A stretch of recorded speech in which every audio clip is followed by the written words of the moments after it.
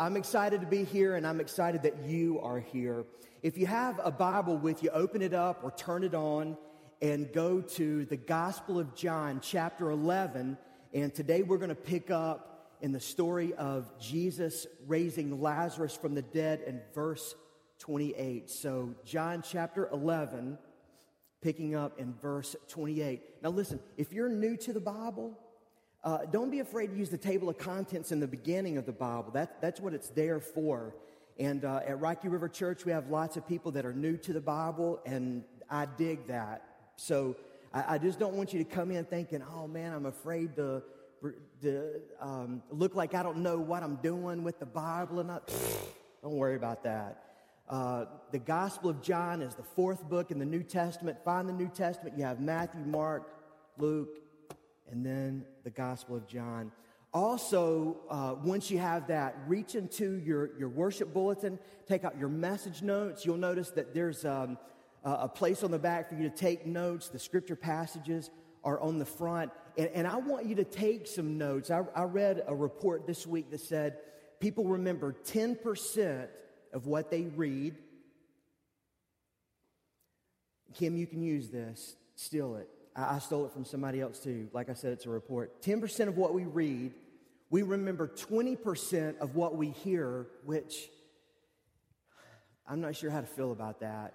Because I write about 7,000 words a week, about 4,000 words for my Wednesday night Bible study, and about 3,500 words for a Sunday sermon. So, and then I'm speaking it. People aren't reading it. I'm speaking it. So I'm thinking, man, they're getting 20% of what I'm saying they're hearing. We remember 30% of what we see, 50% of what we see and hear, and 70% of what we write down and discuss. So take some notes today, and then find somebody to talk about this message with over the week, because I want you to remember as much of this as you possibly can remember.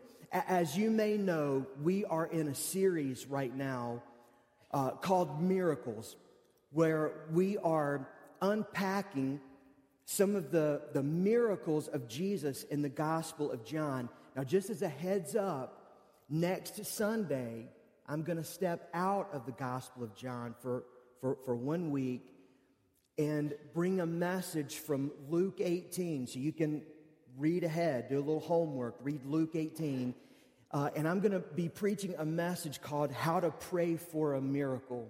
And you want to be here next week for that. But again, today, we're finishing up a two-part message called Back to Life. And this is the miracle of Jesus raising Lazarus from the dead. Let me ask you guys a question. Just now that we've got the housekeeping stuff out of the way, have you ever prayed a desperate prayer?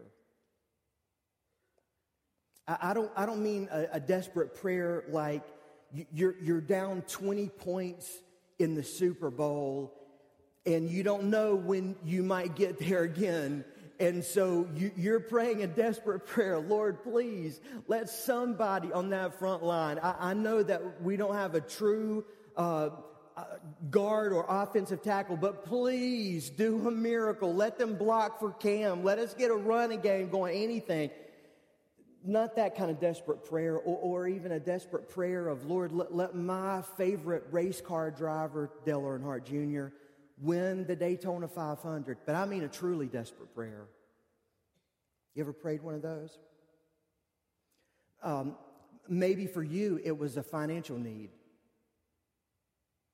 You had a desperate financial need. And sometimes that can be as big as, I'm about to lose my business. Or it can be as big as, you need food and you don't have money to buy food. Or you've got a rent bill that's coming due and you don't have the money to pay it. It could be a desperate prayer like praying for a biopsy report.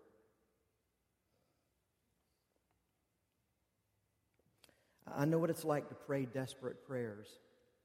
I've prayed many of them in my life, for me and for others. And I had a desperate prayer moment on Friday night.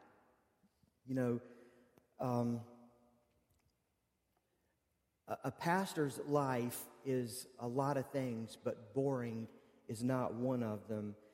And when I go to bed every night, I put my cell phone by my bed on the charger, ringtone up, so that I can hear it if somebody calls with an emergency. And you're almost always expecting something. Well, Friday night about 12:30, I wasn't in bed yet. I was just sitting up watching some TV, and I got a text from my mom. Now, at first, I didn't know it was from my mom. I just heard the ding on my iPhone, and when I looked at it, I was surprised. She was asking, "Are you still awake?" And I texted her back and said, "Yeah, what's up?" And then about the time I sent the text, I called, and I said, "What's the matter?" She said, "It's your dad. I can't get him on the phone." My dad is 73. He'll be 74 in May. And he gets up by 5 every morning and goes to work. And he has a company. They grind and repair concrete floors and put down coatings, and they do work all over the Southeast. And it's nothing for my dad to be on the road by 4:30 or 5 o'clock in the morning, and then also for him to be on the road sometimes 10, 11 o'clock at night, whatever. And he had some guys working in Lancaster, South Carolina, and they'd finished the job. He took them to the hotel, checked them in, and was heading back to Myrtle Beach, where my parents live, about 9:30. So it's 12:30, and he's not home yet, and she hadn't been able to get him on the phone for over an hour and a half. That's not like him. And so I said, do a couple things and let me make a couple phone calls on my end. So I called the South Carolina Highway Patrol and got them involved and was asking about, accident reports, and gave a description of my dad and name and all those kind of things. They didn't have anything. Called the hotel. That was an interesting conversation. I won't get into that. Not all of it's nice. 15 minutes later, my mom called back, and she was trying to be cool the first time. But the second time she called back, she said, "Something's wrong. This is just not your dad." And so we were worried that he had fallen asleep, driving. Again, he's 73. We just didn't know. So I have an uncle that's a retired North Carolina Highway Patrol, and we got him involved, and he was on the phone to South Carolina Highway Patrol dispatch, and we just had all sorts of things going. And I told my mom, said, I'm on my way. I'm at least going to go to the hotel in Lancaster and start, on the route he would be taking. Because anything could happen, he could have run off the road. Nobody's seen him. What in the world? And I was headed out Rocky River Road to get on 485, and I stopped to fill up the truck with gas. And I thought, I'm going to call my dad one more time. And phone rang twice. He picked it up and said, he said, hey, bud, what you doing? It's late. I said, what am I doing? What are you doing? Where are you at? Have you not heard the phone ringing? He said, no, what in the world's going on? I'm about to pull in my driveway. I said, well, hang on a minute. Have you talked to Mom in the last little bit? No, I just had the radio up, riding down the road, trying to stay awake, been singing, that sort of thing. And I said, so listen, just hang on a minute. You don't want to walk in the house right now. Because when Mom finds out that you're okay, she's going to kill you. And he said, what are you talking about? I said, Dad, Mom's been trying to call you for almost 2 hours now. I've been trying to get in touch with you. There's an APB out on your truck because we're sure something's happened. I said, Johnny, who was my uncle, Johnny is on the phone to South Carolina Highway Patrol Dispatch right now. We're all, Carmen, my sister, she's gone looking for you. I'm on my way to Lancaster right now. He said, oh my gosh, it turns out he's okay. He even survived my mother. I talked to him yesterday just to make sure. But I'm going to tell you something. I've been worried before. I've been scared. I have never been that scared. I don't know that I've ever prayed so desperately. And what the story of Lazarus being raised from the dead is really all about, it's about what happens when Jesus intersects with a desperate prayer. Let me give you just a little bit of the backstory, because we talked about the first part of the story last week, and so let me just catch you up. Jesus and his disciples were ministering, and a message comes to Jesus from Mary and Martha, who are great friends to Jesus. They send word to Jesus that Lazarus, their brother, and Jesus' friend. In fact, in the message, they don't even give Lazarus' name. They just tell Jesus that the one he loves is sick. That's how close they are. They're friends. They're tight. They send word to Jesus that he's sick, and it's a desperate situation. In fact, Lazarus is not just sick, he is dying. And again, because we know they're such good friends, we expect Jesus to just sort of jump right to action, but he doesn't do that at all. In fact, he waited 2 more days to leave. By the time Jesus gets to Bethany, the village where Lazarus, Martha, and Mary live, it's been 4 days. And Lazarus is dead. And then when we ended the story last week, it was at the end of a really powerful conversation between Martha and Jesus. Now, I want you to listen again to just a little bit of, just a couple of verses, which will lead us right into verse 28 for today. Martha said to Jesus, she's come out of the village to meet with Jesus. Martha said to Jesus, Lord, if you had been here, my brother would not have died. And it's almost like she doesn't want him to take that the wrong way, or she doesn't want to seem disrespectful. So she says in verse 22, but even now I know that whatever you ask from God, God will give you. And Jesus said to her, your brother will rise again. And Martha said back to Jesus, I know that he will rise again or be raised from the grave on the last day. And Jesus said to her, I am the resurrection and the life.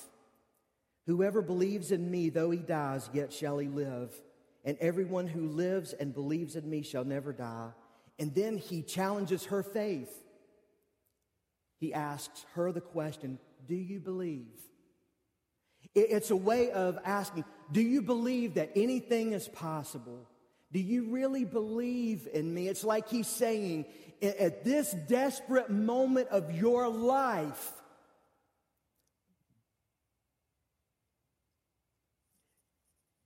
this is going to be a real test of your faith.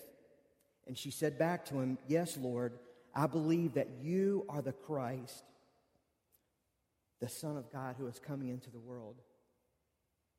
One of the things that the miracles of Jesus do is they tell us more about who Jesus is. And Jesus says here in verse 25, which is certainly the most important verse in this story, maybe one of the most important in the whole Bible. Jesus says, I am the resurrection.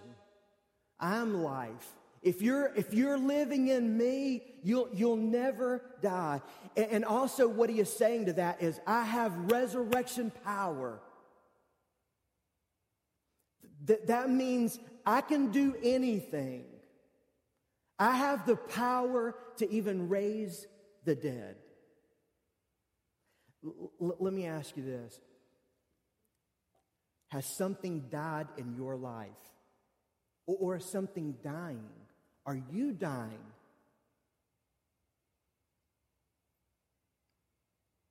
Is it a business? Is it your finances? Is it your relationship with your husband or your wife or a son or a daughter, a best friend? Maybe a dream. Is something dying? Listen, this story tells us that Jesus can bring dead things back to life. Let's pick up now in verse 28. When Jesus said, or when she said this, that she does believe, when she said this, she went and called her sister Mary, saying in private, which means she has pulled Mary aside. Do you know why? Because Jesus is a wanted man. Jesus is about 6 months from the next Passover season.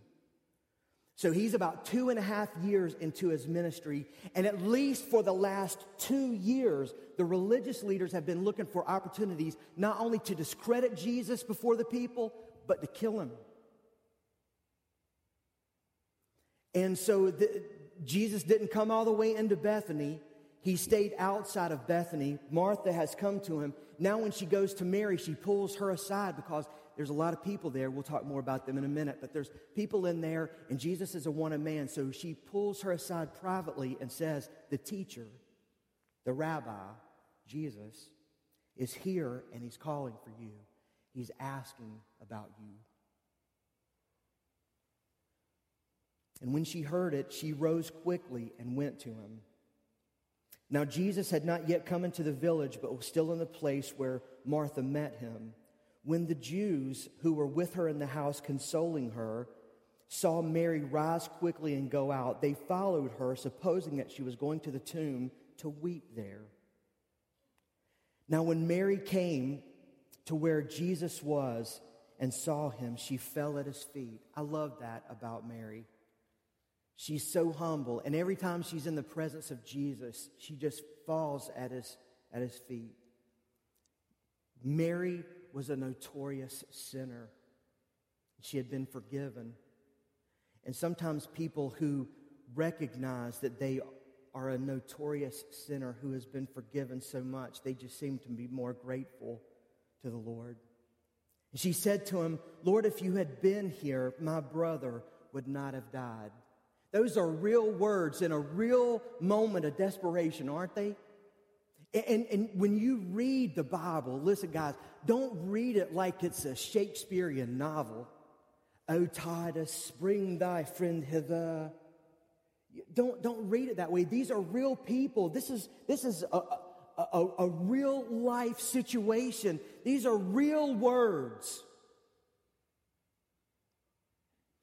Where have you been? Why didn't you come sooner? This could be a party. It didn't have to be a funeral. Lord, if you had been here, my brother would not have died. When Jesus saw her weeping and the Jews who had come with her also weeping, he was deeply moved in his spirit and greatly troubled. And he said, where have you laid him? And again, you have to almost watch this being played out. They are moving now. They're in motion. They're not just standing there. They're moving now. And he said, where have they laid him? They said to him, Lord, come and see. So they're on the move. And Jesus wept. So he's not just standing there crying. They're all moving together, and they're all crying together. So the Jews said, see how he loved him? See how he loved Lazarus? But some of them said, could not he who opened the eyes of the blind man also have kept this man from dying? Then Jesus, deeply moved again, came to the tomb. It was a cave, and a stone lay against it. Jesus said, take away the stone. Martha, the sister of the dead man, said to him, Lord, by this time there will be an odor, for he has been dead for 4 days. Jesus said to her, did I not tell you if you believed you would see the glory of God? We've already been through this, Martha. I asked you if you had the faith. Do you believe in me? You said, yes, you are the Messiah of God. You are God. So hang on to that.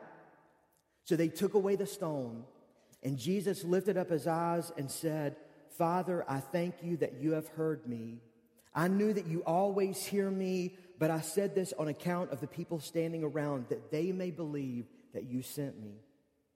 When he had said these things, he cried out in a loud voice, Lazarus, come out. The man who had died came out, his hands and his feet bound with linen strips, and his face wrapped with a cloth.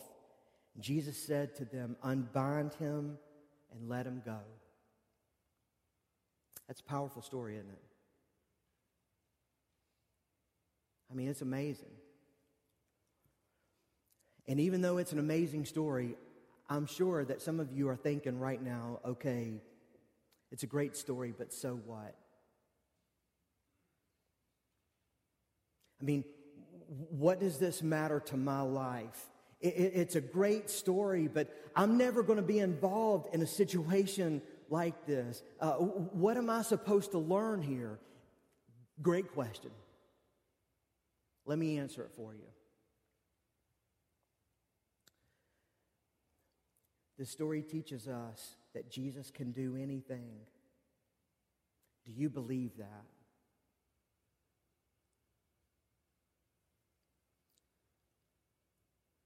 This story teaches us that nothing is impossible with Jesus.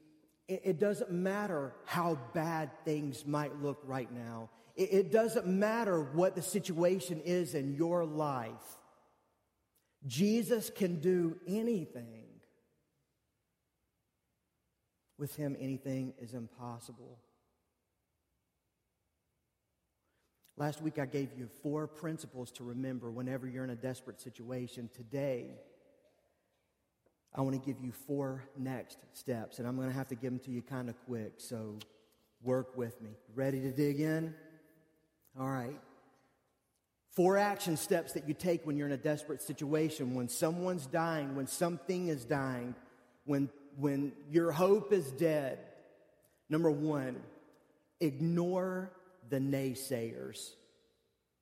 Ignore the naysayers. Everyone in this story knew who Jesus was. Of course, Mary and Martha, they know who Jesus is, but everyone else there knew him too. They knew of him and they knew about him. Remember, there's lots of people there. They're all in the house and, eating a bucket of chicken. That's what we do in the South anyway. When somebody dies and we gather up somewhere, there's got to be chicken. I think that's because there's usually a preacher there, and chicken to a preacher's like sick'em to a dog. So you got to have chicken. They're back there eating, and all of those people, they know about Jesus. Again, that's why Martha goes out to meet Jesus before he even shows up. That's why he stays outside of the village. They know about Jesus. They know about his reputation. They know that he can do miracles. And there are some believers in the group, but there are some unbelievers in the group too. And the unbelievers are whispering to each other, "Psst, could not he who opened the eyes of the blind man keep a sick man from dying?" They were referring to the reports they had heard about Jesus healing the blind man. You remember we unpacked that story just a couple of weeks ago in John chapter 9. And their logic goes something like this. Jesus is grieving, so we can tell that he loves these sisters. We can tell that he loved Lazarus. He cares for us. He's weeping right along with us. Since he cares so much about us, and the reports say that he can do miracles, why didn't he do one here? If he's a miracle worker and he can make a man who has been blind since his birth able to see again, then surely he can heal a man who dies, who is sick before he dies. That's because he's not a healer. He's a sham. Obviously, Jesus did not heal Lazarus because he can't heal.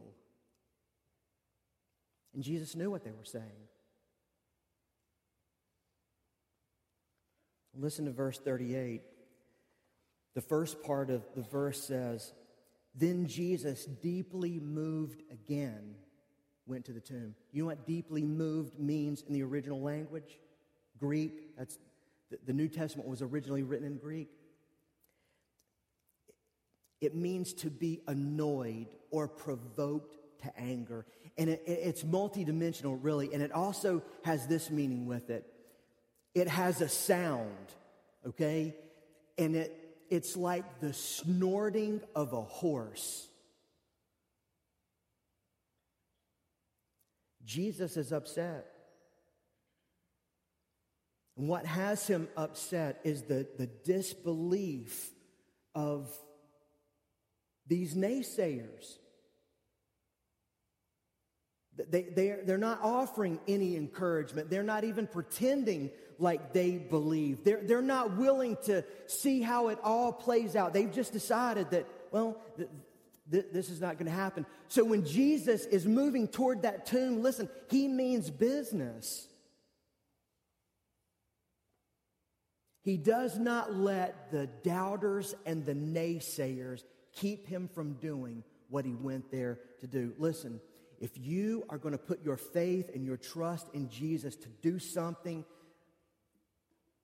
miraculous, if you're going to trust Jesus to fix something that's broken or to heal someone who's sick and dying, there are going to be doubters and naysayers.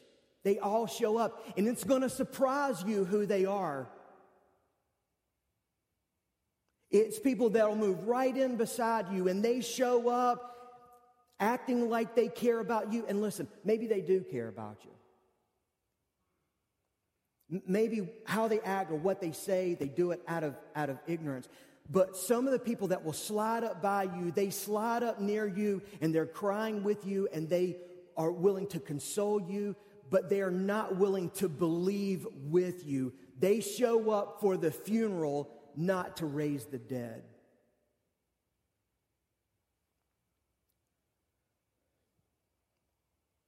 So don't let the doubter stop you. Don't let them hinder your faith. Don't let their doubts become your doubts in what Jesus can do. Still with me? Here's action step number 2. Know that love takes action. Love takes action. Love takes action. Now, we're adults in the room, aren't we? Even teenage adults, right?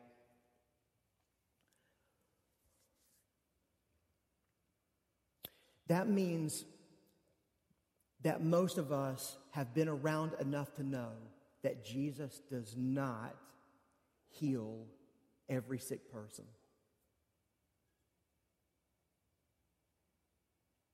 We've been through enough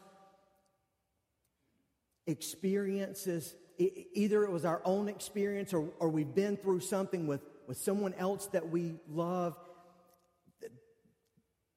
They're sick and they need a miracle or they're going to die, and that miracle seemingly never comes, at least the one that you're praying for, and they die. We've been to enough funerals to know that Jesus does not raise back to physical life every person that dies. We also know that he doesn't heal every marriage. But just because Jesus does not answer a prayer the way you want him to or the way that you're expecting him to, doesn't mean that he doesn't care or that he doesn't love you or that he's not involved.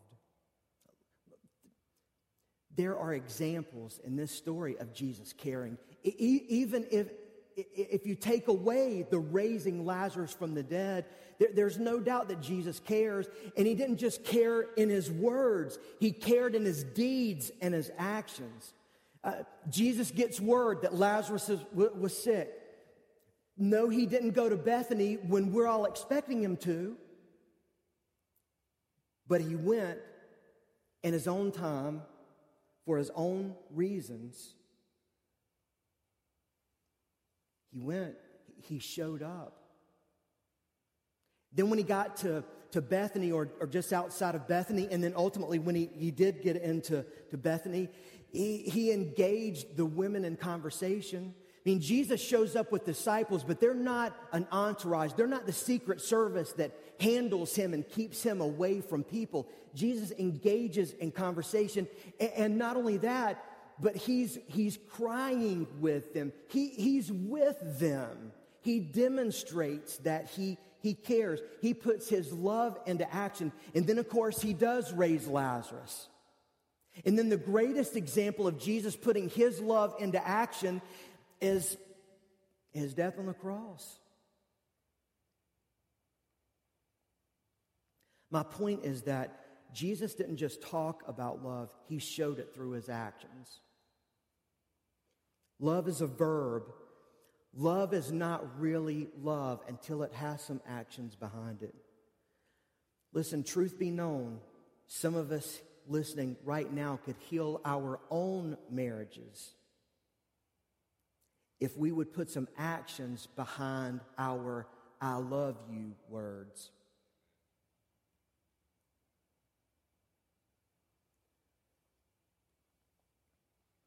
I mean, guys, some of you keep telling your wife that you love her, but apparently you don't love her enough to be willing to go to counseling that you both know you need. Or we can say we love our families, but those are words. And then we don't act like we love them. Or we say that we love them, but we don't eat like we love them. We say that we want to grow old with our spouse, but we're not willing to go to the doctor and have that prostate exam or to have that colon exam. Love is not love until it's backed up with our actions. That goes for being a Christian too.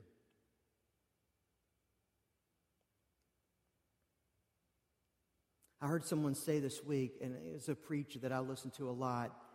I'm not really sure what to do about it. I'm not sure that I fully believe it, although I think I do, but maybe I'm just resisting it a little bit. But he said that you only love Jesus as much as the person you like the least.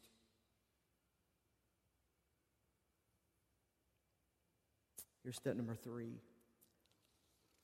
Don't let your life experiences limit your faith. Don't let your life experiences put a limit on your faith. So do you believe that Jesus can do anything?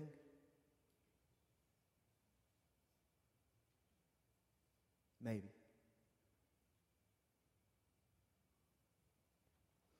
So Jesus says, take away the stone. And you're thinking, because most of us, we already know the story. So we're thinking, all right, here we go. Watch this part right here, guys. This is going to get good. Roll back the stone. And you're thinking that Martha and Mary are right there going, oh, yes, this is exactly what we've been praying for days. But instead, Martha says, no, wait. Jesus, hang on here now. He's been dead for 4 days. He's already starting to smell. In the King James Version, it would say, he stinketh. Don't open that grave. Well, what do you think she means by that? Well, I think, for one thing, she's making sure that Jesus knows exactly what everybody else there knows. She's stating the obvious. She's saying, he's dead. And she says 4 days because in Jewish folklore, they believed that for 3 days after a person dies, that their spirit would hover next to the body. And so she's saying he's dead. In fact, his spirit left yesterday, so any opportunity for a miracle is gone. That window is closed. If you wanted to do something like that, you should have come yesterday. This is done. I don't know exactly what she's thinking, but I'll tell you that I don't think that she is expecting Jesus to raise Lazarus from the grave. She's still weeping. They are all weeping. And she tries to stop him. And do you know why? She tries to stop Jesus because in her life experiences, dead people don't come back to life. And that's reasonable, isn't it? I mean, if you're a reasoning sort of person, it's reasonable. Because you and I, and I'm going to step out on a limb here, I'm going to say that you and I have never experienced someone coming back to life once they're dead. Have you? Maybe on a ghost tour through Charleston or something like that, but not a real resurrection. Listen, some of us have already buried our marriages, but because in our life experiences, dead marriages don't come back to life. Or in our life experiences, people aren't healed from this disease, or when they have stage whatever, people don't, they don't get healed from this. And so when we do that, we have just limited our faith. We have closed our faith down to maybe Jesus doing a true miracle in our lives. You've got to have faith. And don't let your life experiences, because you haven't experienced everything there is to experience. And don't let your life experiences put limits on what Jesus can do. Because he can do anything. And here's action step number 4. Continue taking next steps. Continue taking next steps. In Matthew 4:19, Jesus said to his disciples, and not just those disciples a couple thousand years ago, but those of us who would follow Jesus today, he said, "Come follow me, and I will make you fishers of men." What Jesus is saying is, stop going the direction that you're going in right now and follow me. That means stop making your own path and follow in mine. That means you start putting your feet into my footprints. You follow after me. That's why at Rocky River Church, when we talk about taking next steps, what we mean is take next steps of faith in Jesus. See, we believe that Jesus wants to grow us. We believe that Jesus loves us just as we are, but he loves us too much to leave us where we are. He wants to grow us and prepare us for his purpose. I think there are two types of steps. And you can see them right here in this story. There are big faith steps. I think you have a blank for that. Yeah, big faith steps. And let me just go ahead and give you the next fill in. There are practical steps.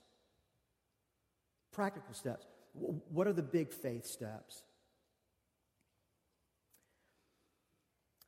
Well, you can see it here in this story when Jesus says, "Take away the stone." Okay, for what? Take away the stone. Are we going to go in and view the body? I mean, what's about to happen here? And let's say that Martha did believe that Jesus is going to raise Lazarus from the grave. She's certainly not expecting him to come out and be the way he was before.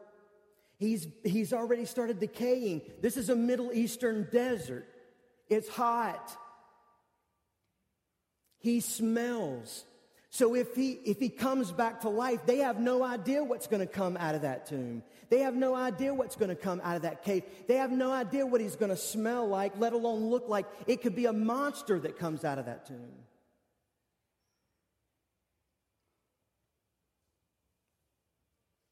And then the practical steps It's curious to me that Jesus, because look, can we just all agree that if Jesus can raise him from the grave, he can just make his grave clothes fall off too? But this guy comes out, I see a mummy. He's wrapped in linen cloths. He's got a face cover, so he walks out like a mummy. And Jesus says, unwrap him. I think Jesus left the grave clothes on him to get other people involved in this so that they have to touch Lazarus. They have to be right there again. They have to see that he's really alive. But that's a practical step. Wouldn't you agree? It's a practical thing to do. So listen, when Jesus raises your marriage from the grave, that doesn't mean that you quit going to counseling. You keep doing the practical things too. Just because Jesus does a miracle in your relationship, that doesn't mean that you stop going to a counselor to try to work through the problems that killed your marriage in the first place. If you stop doing the practical things just because Jesus has done a miraculous thing, well, then what you're going to find out is that your marriage is going to die again. Do the practical things. Not just in those relationships, but do the practical things, the next step things when it comes to your spiritual life. I'll give you a couple right here. Read Luke 18 this week. Read the whole chapter. It's not long. It's a short chapter. Read it. Read it once every day this week. That's a simple next step.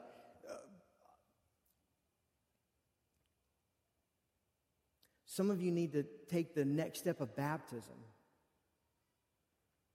You've put your faith and trust in Jesus. You've never been marked in baptism. For some of you, you need to take the next step of membership. You've been dating the church long enough. It's time to make a commitment to the church.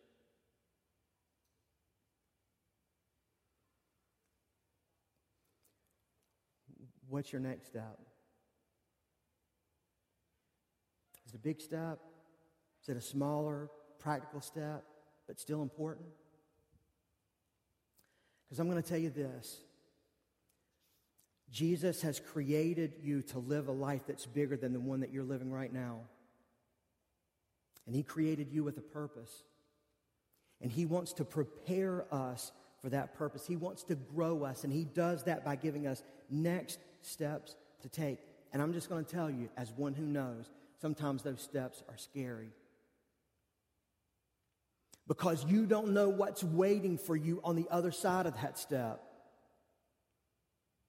You don't know if the next step is the one that's going to put you face to face with a monster walking out of the tomb. Or it might lead you to an uncomfortable place, and you have to step out of this comfort life that you're living in right now, and you have to step out into a place that's messy and sticky, and it's not comfortable. But it's worth it.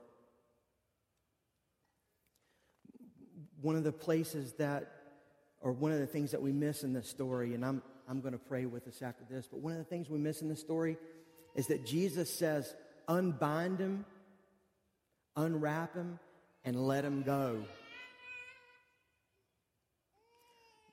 See, some of us, we're already unwrapped, we're already unbound, there's not anything holding us back. We just won't go. We won't live. We won't take the next step. Take the grave clothes off and start living. Take the next steps.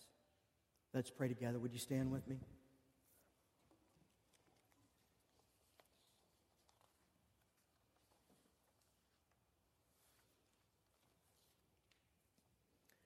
Just with every head bowed, every eye closed.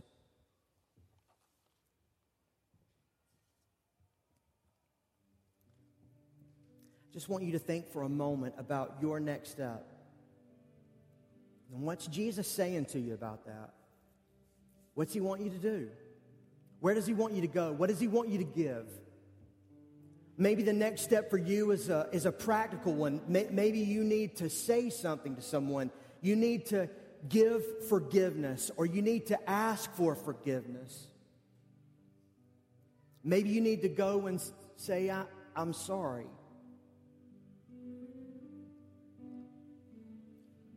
I realized this morning that I've got to make a phone call this afternoon and talk to a desk manager at the Quality Inn in Lancaster, South Carolina.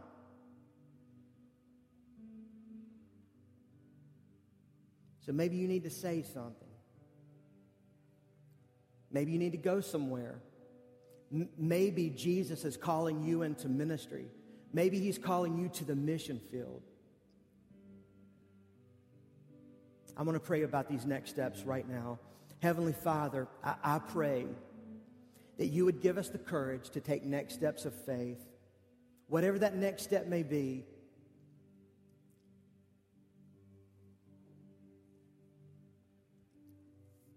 To go somewhere, to say something, to give something, to minister to someone, whatever it is, Lord, I pray that you would just give us the courage, fill us with your power, resurrection power, to take that next step, no matter where it leads, because no matter where we end up, if we're taking next steps with you, we will end up in your will, and that's right where we want to be.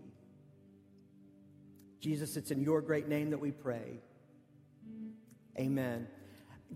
Guys, listen, we're a little bit long. We're a little bit long, and usually I'm worried about that because I see the people when they start gathering up in the lobby. People start peeking in the windows. Sometimes people will look at their watch. And I'll be honest, when they do that, I just add 5 minutes to the message. We're going to sing this next song. We didn't plan this out together, but I think it's just kind of cool that it's worked this way, because this song is called "I'll Fly Away," and that's sort of like the imagery that you have of Lazarus when he's let go. Like I said earlier, we know that Jesus doesn't raise every dead person back from the grave, but this song is about that day, Resurrection Day, when those who are dead in Christ will rise again and we will fly away. So let's sing this song and sing it like you mean it. God bless you guys. I love you, and I'll see you next week, if not before.